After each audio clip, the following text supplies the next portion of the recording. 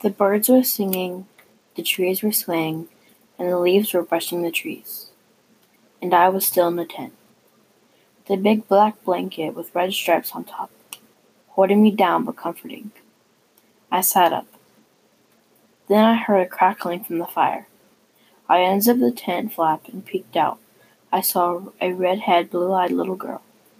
That's my sister Sophia. And my dad sitting over by the fire making hot dogs. I had peeked out a little more, and my dad had spotted me, and said, "Finally, the princess has woken," he said loudly. "Good morning," my sister said loudly too. I got out of the tent and sat down next to my dad. "How'd you sleep?" he said loudly again. "I have to use the bathroom. Be right back," my sister interrupted. "I slept fine, just my back hurts a little," I said, rubbing my back. About 15 minutes later passed as me and my dad talked a little more, and no sign of Sophia. "Hey Dad, I'll be right back. I'm going to go check on Sophia," I said, worried.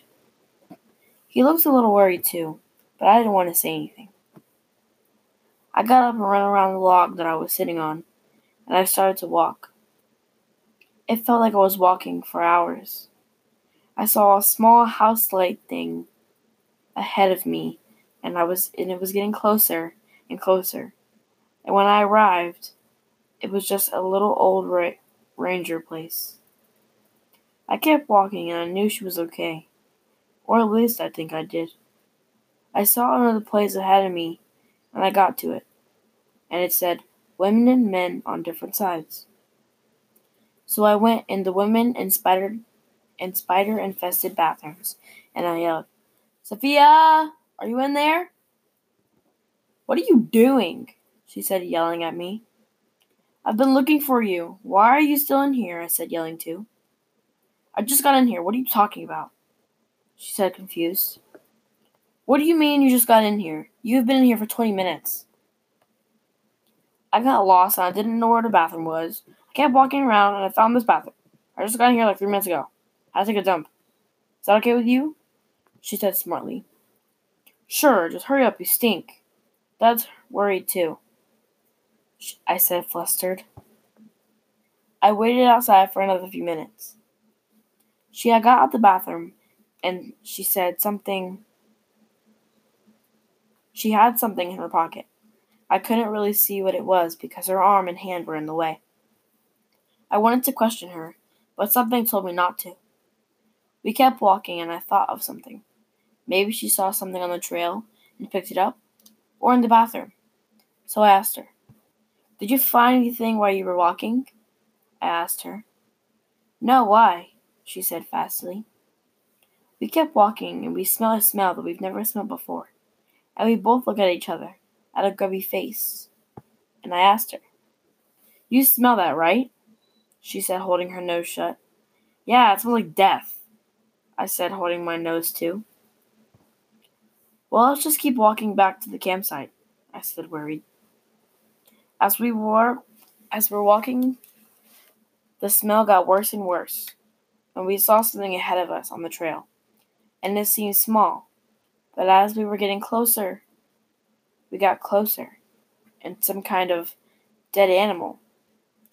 We couldn't tell what it was because all the fur was gone, and whatever animal it was, the guts were eaten out. And I was thinking to myself, why would this be in the middle of the trail at a campsite? "Sophia, come on, let's go. I don't want you to have bad dreams," I said caringly.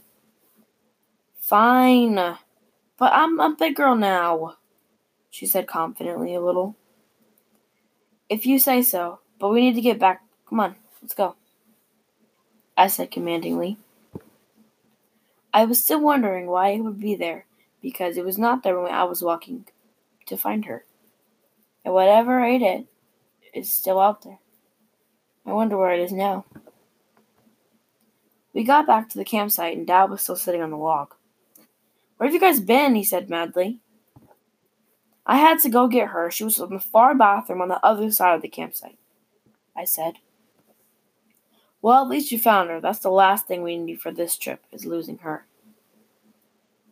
Yeah, can me and Sophia go fishing later? Sure, as long as you behave and you watch her, he said, looking at me closely. No, I want to do it now, she said very loud. No, later, I said, already mad that she said something. Didn't you just kind of get lost in the forest, so why are you asking me if we can go somewhere after I looked for you for 15 to 20 minutes? But I want to go now, she said again. You said you were a big girl. Why are you whining? I don't know. We left about 5 to 10 minutes later. She kind of talked me into it. Hey, come over here and help me carry some stuff, I said, carrying all the stuff. No, she said very smartly. Right now, I said, mad. Why? Because I said so. Okay, dang. She got the fishing poles and the worms. I got the bucket, the tackle box, and the book bag of snacks. We were walking on the same trail again, and there was no sign of the dead animal that was there before. We walked all the way to the grass field, and the dock was on the other side of it. I see the dock, she said excitedly. She dropped all her stuff and ran to the dock. Sophia, come back here. She stopped, looked back, and looked forward, and started walking back to grab the stuff. And she went running again. You fall on a pole and get a hook in you? I'm not helping you, I said. I noticed my shoe was untied. I put everything down and tied it, only to notice that there was a butterfly on the ground in front of me. So I grabbed it by the wing, and as soon as I touched it, it flew away. Then I got up and started walking again. And as I got up to the dock, she was bent down at the side of the lake. What are you doing? I said, curious. There are tadpoles. Can I touch them? She said, very sad, giving me puppy eyes. Just be careful. I don't want you to get bit by something in the water, I said, worried.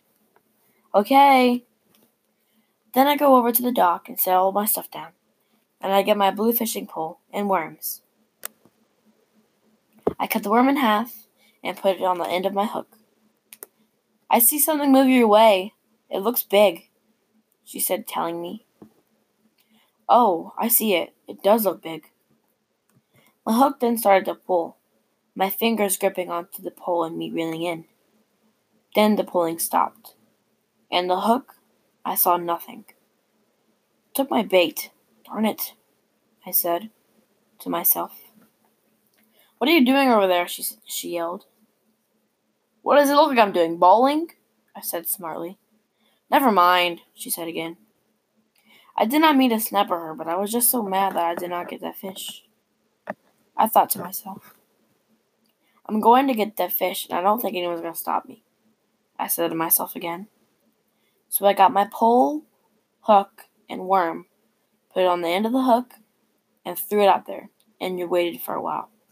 I think about 10 to 15 minutes later passed. Can I get in the lake? She said to me like there was something wrong with it. Okay, you must be crazy to get in that lake. You don't know how deep that is or what's in there. There could be a snapping turtle like that can bite you, or anything else that can bite you or kill you, I said from far away. But what could go wrong? She said, confused. Everything, I yelled. What do you mean? She said again. You can't see the ground and you have no idea what's in the pond. You can get bitten or poisonous or die or anything else. Now do you understand a little bit? No, she said dumbly. Well, I'm not going to explain this to you anymore. You can ask Dad and walk all the way back there and ask him, because I'm not the boss of you, I said angrily. Fine, she said angrily. Well, can I please have a snack? She said again. Yes, after you're done with it, you can come fish with me, I said. She was so loud with the bags flushing all the snacks up and down and around. She finally found one. the Ziploc bag of M&Ms. She opened the bag so softly like she won it, and poured all of them in her mouth. Well, I guess I can't have any now, I said sadly. Come over here and fish, I said commandingly. Fine, she said again. She got the pole and a worm, threw it out there. She moved closer to me. It's a mint. That's in your pocket? I was wondering what it was after you got out of the bathroom, I said confused. Yeah, I found it when I was walking to the bathroom, she said fast. Why would you pick that up? A person could have done something to it, like put drugs in it or something like that, I said, yelling. I grabbed the mint out of her pocket and threw it in the water. She looked at me so mad I thought she was going to explode. Why'd you do that? She asked. I didn't want you to die, or you're my only sister. I don't want you to die. Well, not at least on my watch.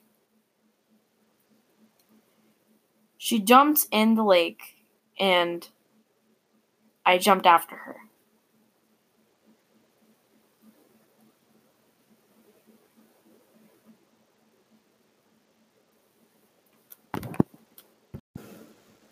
As I jumped after her, we were both scared now. The bottom of the lake was really slushy like sand. Very slushy. We were both kind of scared now.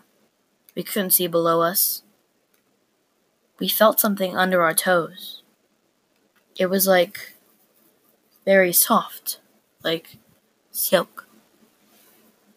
We didn't know what it was, so we kind of fastly got to the dock. She got up there first. I got up there second. She fell back into the water. I dove back into the water to grab her, put her back on the dock, then got up there. Thank you for saving me. Why would I not save you? You're my sister, my little sister. I love you. I love you too, Naya.